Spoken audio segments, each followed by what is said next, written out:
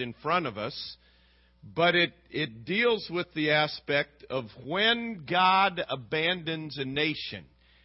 I heard maybe a couple years ago a message by John MacArthur on this subject, and I have urged you recently to read Romans chapter 1 and to be able to distinctly walk through Romans chapter 1, because this is a direct passage that deals with the society that we live in.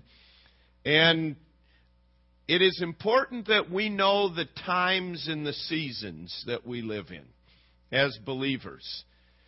And as important as it is for us to know the times and the seasons, we need to know God's mind. And in Romans chapter 1, He really gives His mind in these matters.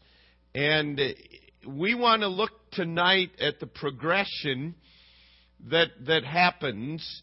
And I just want to begin in verse 18 and read verse 18 through 32 and then look at this. This is a very important passage. For the wrath of God is revealed from heaven against all ungodliness and unrighteousness of men who hold the truth in unrighteousness.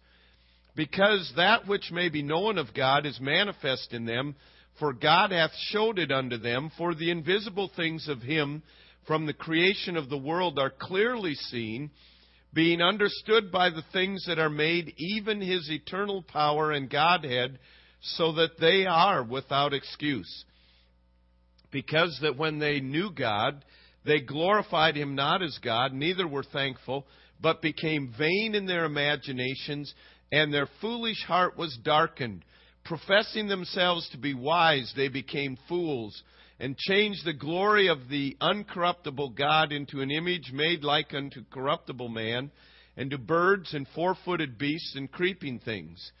Wherefore God also gave them up to uncleanness through the lust of their own hearts, to dishonor their own bodies between themselves, who changed the truth of God into a lie, and worshipped and served the creature more than the Creator, who is blessed forever. Amen. For this cause God gave them up unto vile affections. For even their women did change the natural use into that which is against nature. And likewise also the men, leaving the natural use of the woman, burned in their lust one toward another, men with men, working that which is unseemly, and receiving in themselves that recompense of their error which was meet. And even as they did not like to retain God in their knowledge, God gave them over to a reprobate mind to do those things which are not convenient, being filled with all unrighteousness, fornication, wickedness, covetousness, maliciousness, full of envy, murder, debate, deceit, malignity, whisperers, backbiters, haters of God, despiteful, proud, boasters, inventors of evil things, disobedient to parents, without understanding, covenant breakers, without natural affection, implacable, unmerciful, who knowing the judgment of God, that they which commit such things are worthy of death, not only do the same, but have pleasure in them that do them. Now, he spells out, beginning in verse 18, the wrath of God is revealed from heaven against all ungodliness. People would love to tell you that the wrath of God is an Old Testament teaching. But this is the New Testament. And he's speaking about the wrath of God, and he's bringing out this aspect that the wrath of God is revealed, and God in His wrath will abandon people to their own ways. In the Old Testament, He abandoned Samson to his own ways. We read the book of Judges. He abandoned the children of Israel to their own ways. And throughout history, it is replete with example after example of God abandoning people to their own ways. Now, He gives us here indicators of abandonment. 3 times in this passage, in verse 24, in verse 26, and verse 28, we read, God gave them up. And you see a progression here. In verse 24, wherefore God also gave them up to uncleanness through the lust of their own hearts, to dishonor their own bodies between themselves. The indicators of abandonment, the first indicator is sexual immorality, as he mentions here in verse 24.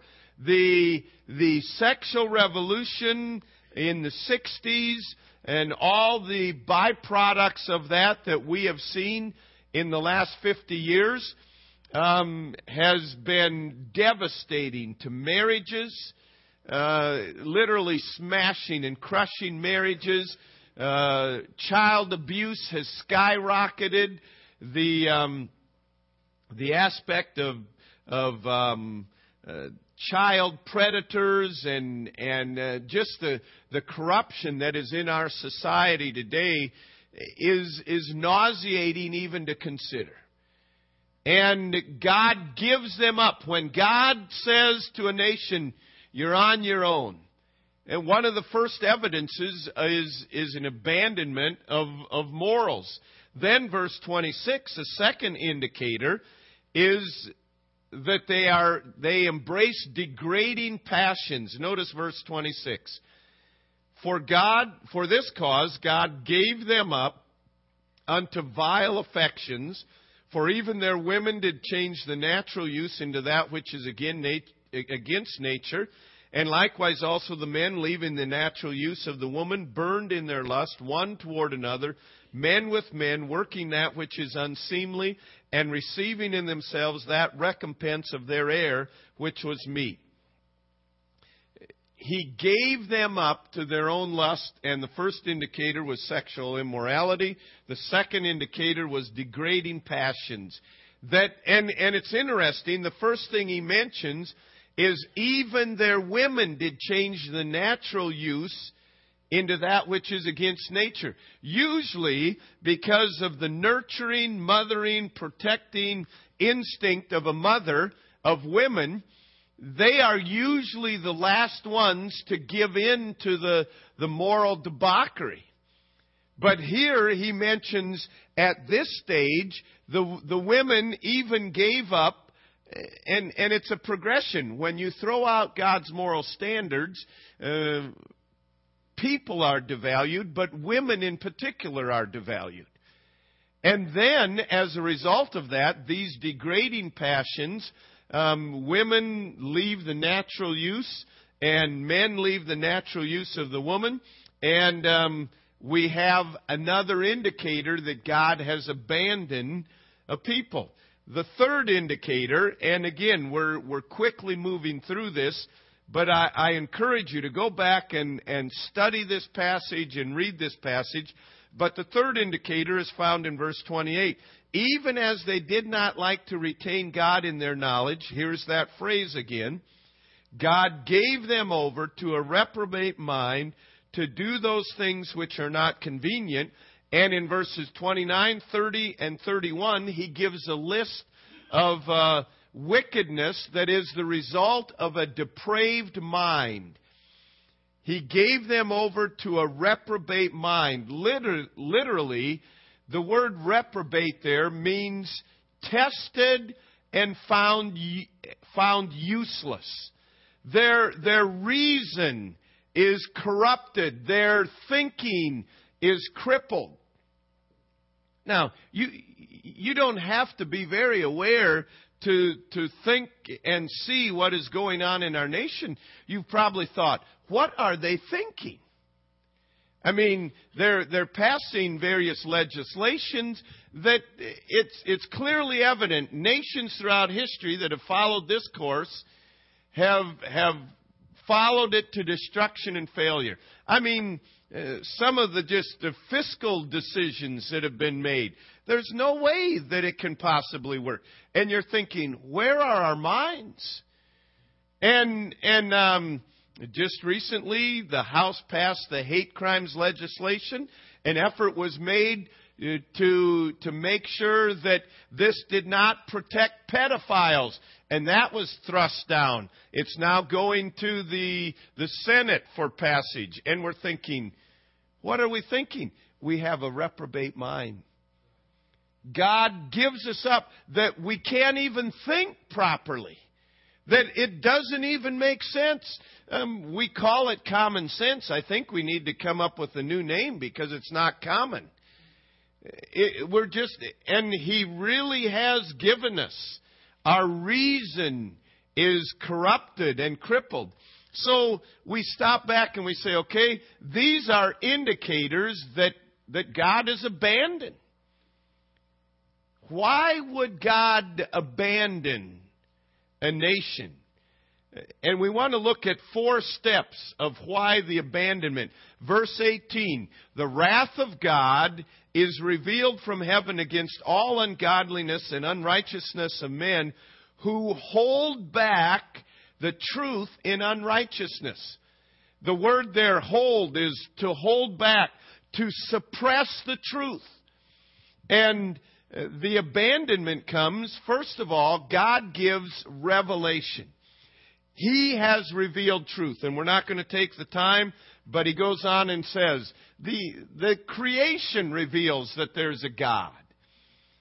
Wherever there's a design, there had to be a designer. But we suppress the truth. No, you cannot believe that there's a God. That's some fairy tale. And we suppress the truth. We suppress the revelation of God. We, as Peter said, are willfully ignorant. No, I choose not to believe that. I think often of Brother Stan Swinney, who is now in the presence of the Lord, but one of the leading scientists with the NASA Space Commission, and he was an avowed atheist. But the more he studied, the more he could not deny that there was a designer. And he came to know the designer. And because of that, he had an entirely different outlook on life. But he said, they will do the research, they will find it, and it doesn't meet with what they have as a preconceived conclusion that there is no designer, and so they'll just throw it out. Well, that can't be right then. And he says they are willfully ignorant. What Peter said, there's revelation, but the truth is suppressed, that you cannot teach the truth. Secondly, then, verse 21, because that when they knew God, they glorified Him not as God, neither were thankful, but became vain in their imagination, and their foolish heart was darkened.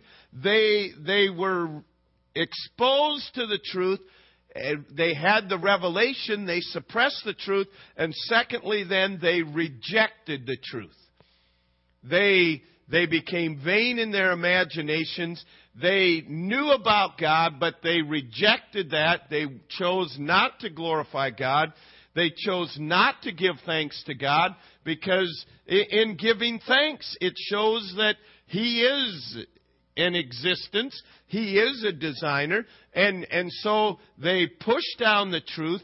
They come to a point of rejection where they reject the truth. And then, verse 22, the third step, professing themselves to be wise, they became fools and changed the glory of uncorruptible God into an image made like unto corruptible man, to birds and four-footed beasts and creeping things. So they reject the truth, and then they begin to rationalize. And they say, well, the reason I don't believe this is because of this and this. And they rationalize their own behavior away. Well, there is no God. There are no absolutes. I don't need to worry about that. The purpose of life is self-satisfaction. And we call it a New Age thinking. It's not New Age. It's as old as Adam and Eve in the Garden of Eden. But it's a rationalization. When you reject truth, you have to rationalize in your mind why you're rejecting that. Because the law of God is written on the hearts of man. And so they rationalize away, and they have excuses. They come up with these various lengthy explanations that are chasing their tails, and really have no rational thinking behind it. But they have determined, this is my box, and there is no God in this box. And many of them, there is no God even outside of this box. You call it secular humanism, you call it whatever you want, but it's man at his best and at his worst. And it's a rationalization. Well, then the next step is that they turn to religion. Notice what it said. They worshiped and served the creature more than the Creator. We were made to worship. We were made to worship God. But when you reject truth, when you rationalize it away, then you turn. These people are very religious. But it's their own religion of worshiping themselves, of worshiping many gods, or worshiping God in everything. And, sometimes we kind of joke about the animal rights people and things. But they're really worshiping and serving the creature. Notice what he said. They changed the glory of the uncorruptible God into an image made like unto corruptible man, to birds and four-footed beasts and creeping things, wherefore God also gave them up. When God sees a people exposed to the revelation of truth, reject it, rationalize their rejection, and then begin worshiping other things, God gives them up, and gives them up. So you may be saying, do you believe our nation is abandoned by God? Well, from what you read, how can you not think that? When from what you read, God says, my wrath comes against this. And He said, this is the progression of it. This is the indicators that I have. And He says, I have worked this way throughout all of history. I don't think we as Christians realize the serious, dire circumstances that our nation is in. I mean, think of it, to be abandoned by God. In God we trust. President Obama said recently to, I forget who it was, I think in Turkey, America is not a Christian nation. Well, it's one of the truthful things that he said. We aren't trusting in God. We aren't embracing truth. We aren't worshiping and desiring the God of Scriptures. And so we'd say, well, is there any hope? Turn to Psalm 81. Psalm 81.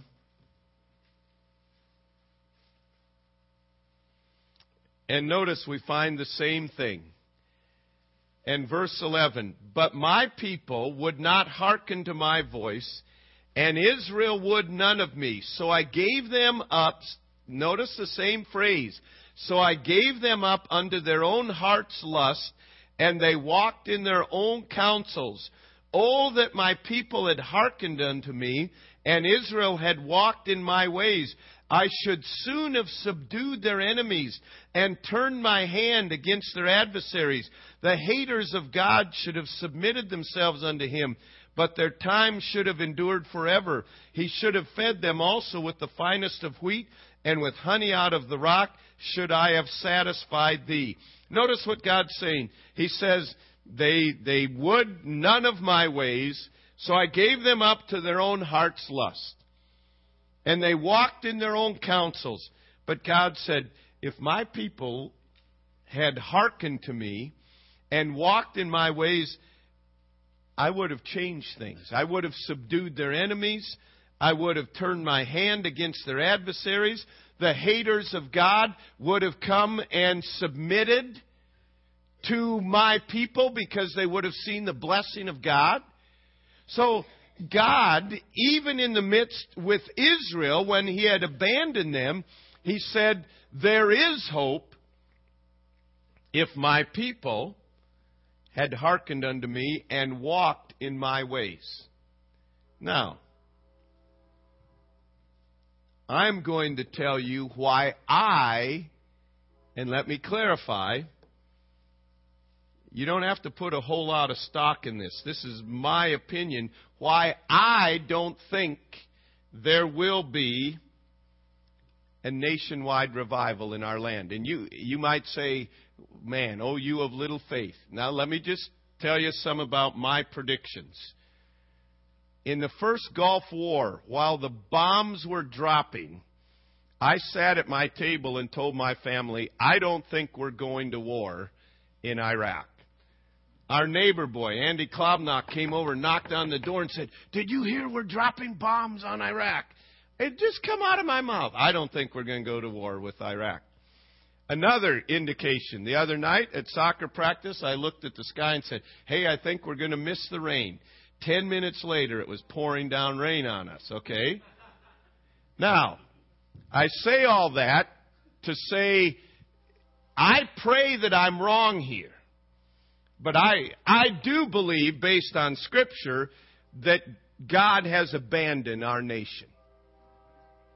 I know that God is an all-powerful God, that God can do anything He wants, and God can bring revival. But why I don't think there will be a revival is, number one, Christians don't want the truth. By and large, Christians don't want the truth. Case in point, did we rush out and say, man, it is God's will that I be hospitable, I'd better be doing it? No. We said, man, you smacked me in the face with that one. But I can take another blow. I'm back here tonight for another one. Now, that's really not your attitude, and I'm being facetious there. But you know what? We hear it, but don't do it. And most churches today aren't proclaiming the truth. Why? The reason why is because they have preachers that are more concerned about pleasing people than pleasing God. And until Christians have a heart for truth, my second point is churches don't preach the truth. I already mentioned that.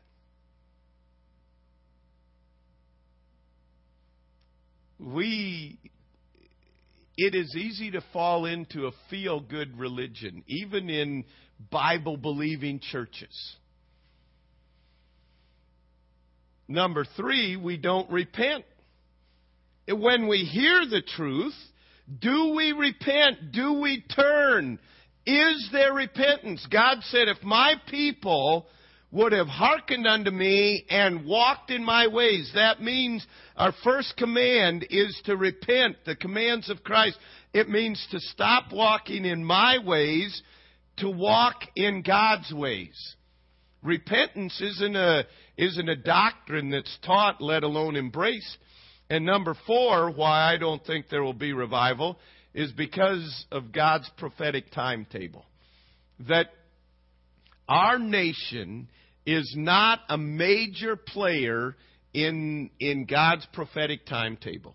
There is going to be a one world government. There is going to be a one world religion. There is going to be a one world currency. And the United States has stood in the way of that. And our nation is not going to prevent that.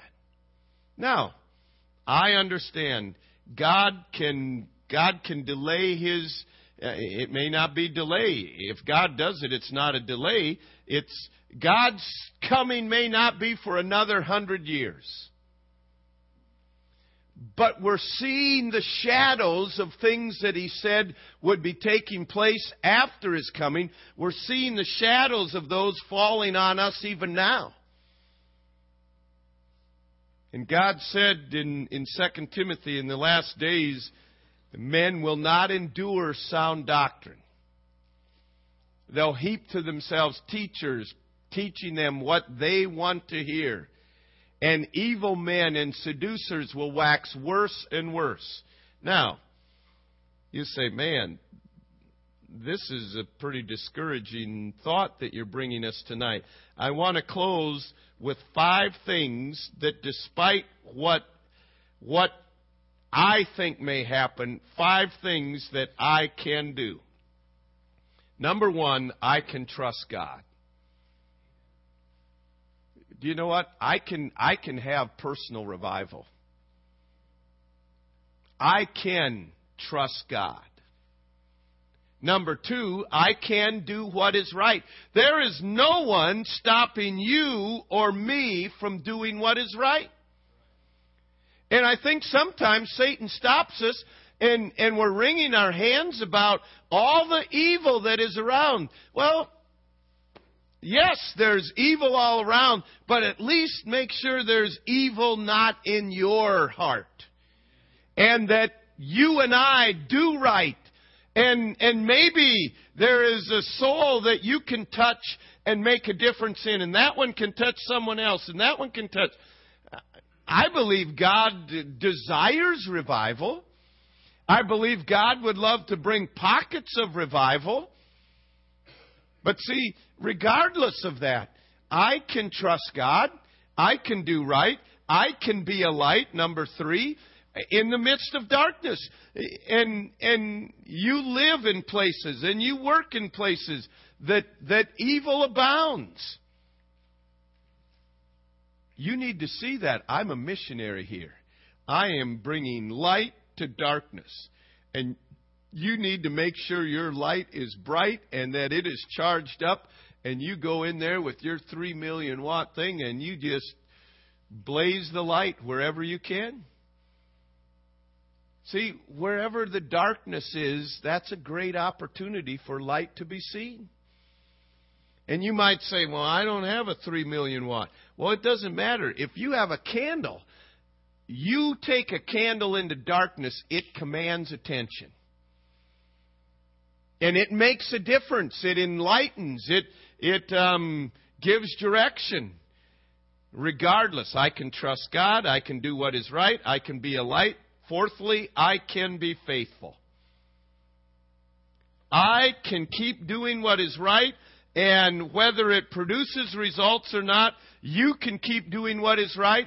I want to be faithful. I want to be true. I want to be faithful in all that I do. And we need to have that mentality. God, I am committed to you no matter what happens. I mean, we've been going over in Baptist history these that have given their lives for the cause of Christ. Their commitment was, God, I want to be faithful. Yeah, but it's not going the way I want. I'm called to trust God, to do what is right, to be a light, to be faithful. And then lastly, praise God, I can be victorious. In just realizing, you know what? Yes, we live in a land that really, I believe, has been abandoned by God. I believe God has said, you want to go your own way? Go for it. And we are picking up speed. But God says, I always have a remnant. And ye are of God, little children, and have overcome them, because greater is He that is in you than he that is in the world. Being overcomers. The Greek word there is the word Nike. It means to triumph over. And in Romans 8, he says we are more than conquerors. It's hypernikeo is the word that he uses in the Greek. Nike didn't come around when the shoe company decided, let's make a shoe and call it, and you probably didn't know that it means to be an overcomer. But God developed that, and He said, I designed you to be hyper overcomers. Overwhelmingly. Stomp them in the ground. I mean, not just eke out a victory. Be more than conquerors. Those martyrs that gave their lives, they victoriously gave their life for the cause of Christ. It's not just, I'm hoping to limp into heaven. Oh boy, praise God, victory in Jesus. It's marching on to victory. It's being strong in faith, although everything around us may be crumbling, and God may have abandoned this nation. He hasn't abandoned you as a believer. And He will not abandon you as a believer. And He's called you to be a light, and He's called you to be victorious. It is important that we understand the times. See, as I've said before, what we're dealing with now is not the issue. The issue is we did not like to retain God in our knowledge. And so God gave us over to sexual immorality. And the things, thank God we don't know all the gross immorality that goes on. And then He gave us over to degrading passions, and then He robbed us of a reasonable mind. He didn't rob us of it, He gave us over. Sin destroys the mind. Sin makes you so you can't think properly. Sin destroys, but God has given us the victory. And He says, you are of God, little children, and have overcome them, because greater is He that is in you than he that is in the world. Heavenly Father, I pray tonight that you would help us to realize the urgency of the hour that we live in.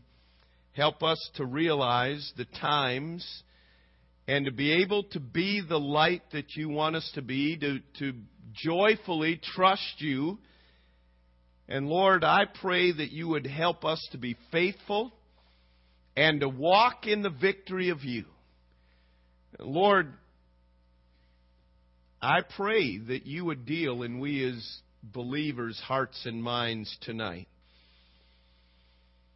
Lord, I pray that we would have a desire for truth. Whether it's what we want to hear, Lord, that we would have a desire for you and your ways. And Lord, I pray that we would be found faithful to you. Lord, I pray your Spirit would specifically show each and every one of us tonight the next step of obedience that you want us to take. And Lord, I pray that you would bring a working of revival in our personal lives, in our families, in this church body, in this community. And Lord, we're not saying that you certainly cannot.